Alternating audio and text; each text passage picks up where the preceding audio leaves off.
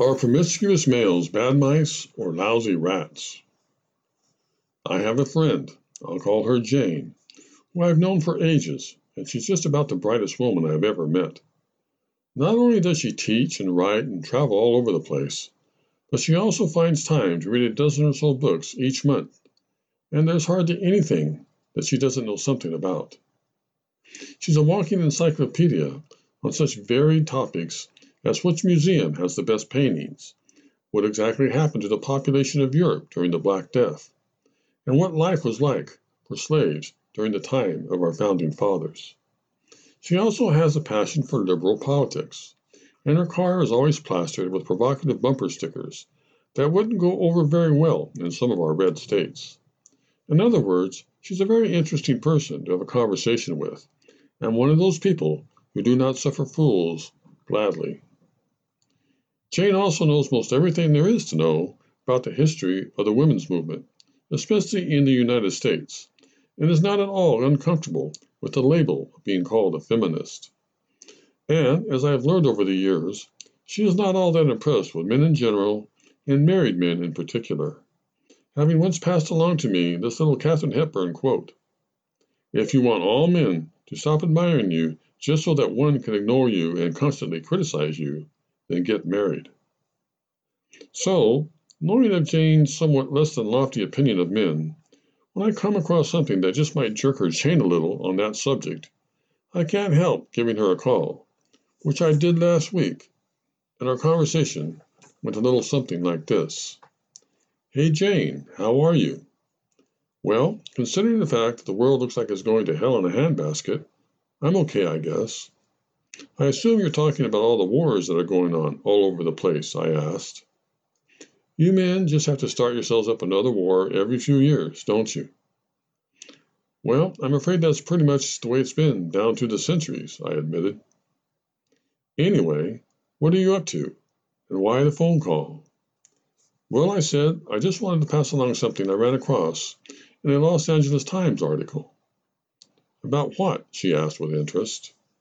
"About this new scientific study that's out on how promiscuous males might be able to be reprogrammed into becoming monogamous. The title of the article is Gene Study Tames Males' Roving Eye in Rodents."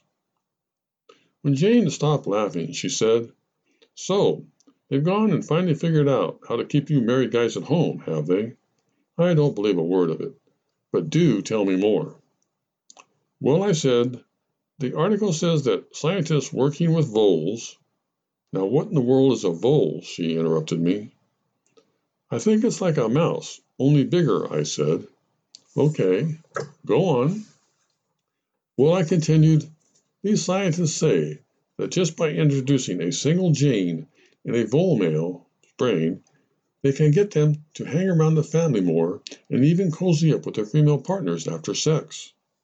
"Wow," said Jane, laughing again.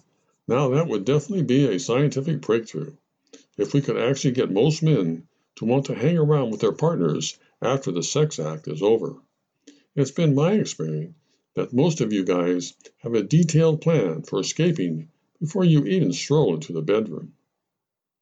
"According to this article," I said, "there are two kinds of voles. Prairie voles, which pair up like happily married humans, with the male inevitably returning to his nest and mate, and meadow voles, which spend most of their time prowling around looking for any available female that they can find." "There's nothing new in that," said Jane. "That's probably true of a lot of animals." "I know," I said, "but apparently prairie voles have a brain receptor for a hormone that the meadow voles don't have, and all the scientists had to do was inject a gene to correct that, and it made the promiscuous voles behave more like the loyal ones." "Very interesting," said Jane. "Here," I said, "let me read you some of the results of the study. Each male was placed in his own plexiglass complex. Leashed in one room was the original partner. Down the hall was another female, primed for mating. The 11 genetically altered voles overwhelmingly stuck to their first partner. The couples mated, then they nested together, and even exchanged licks." "Kind of romantic in its own way, isn't it?" asked Jane. I just thought you would be interested. So, just what are you trying to tell me here, Darrell?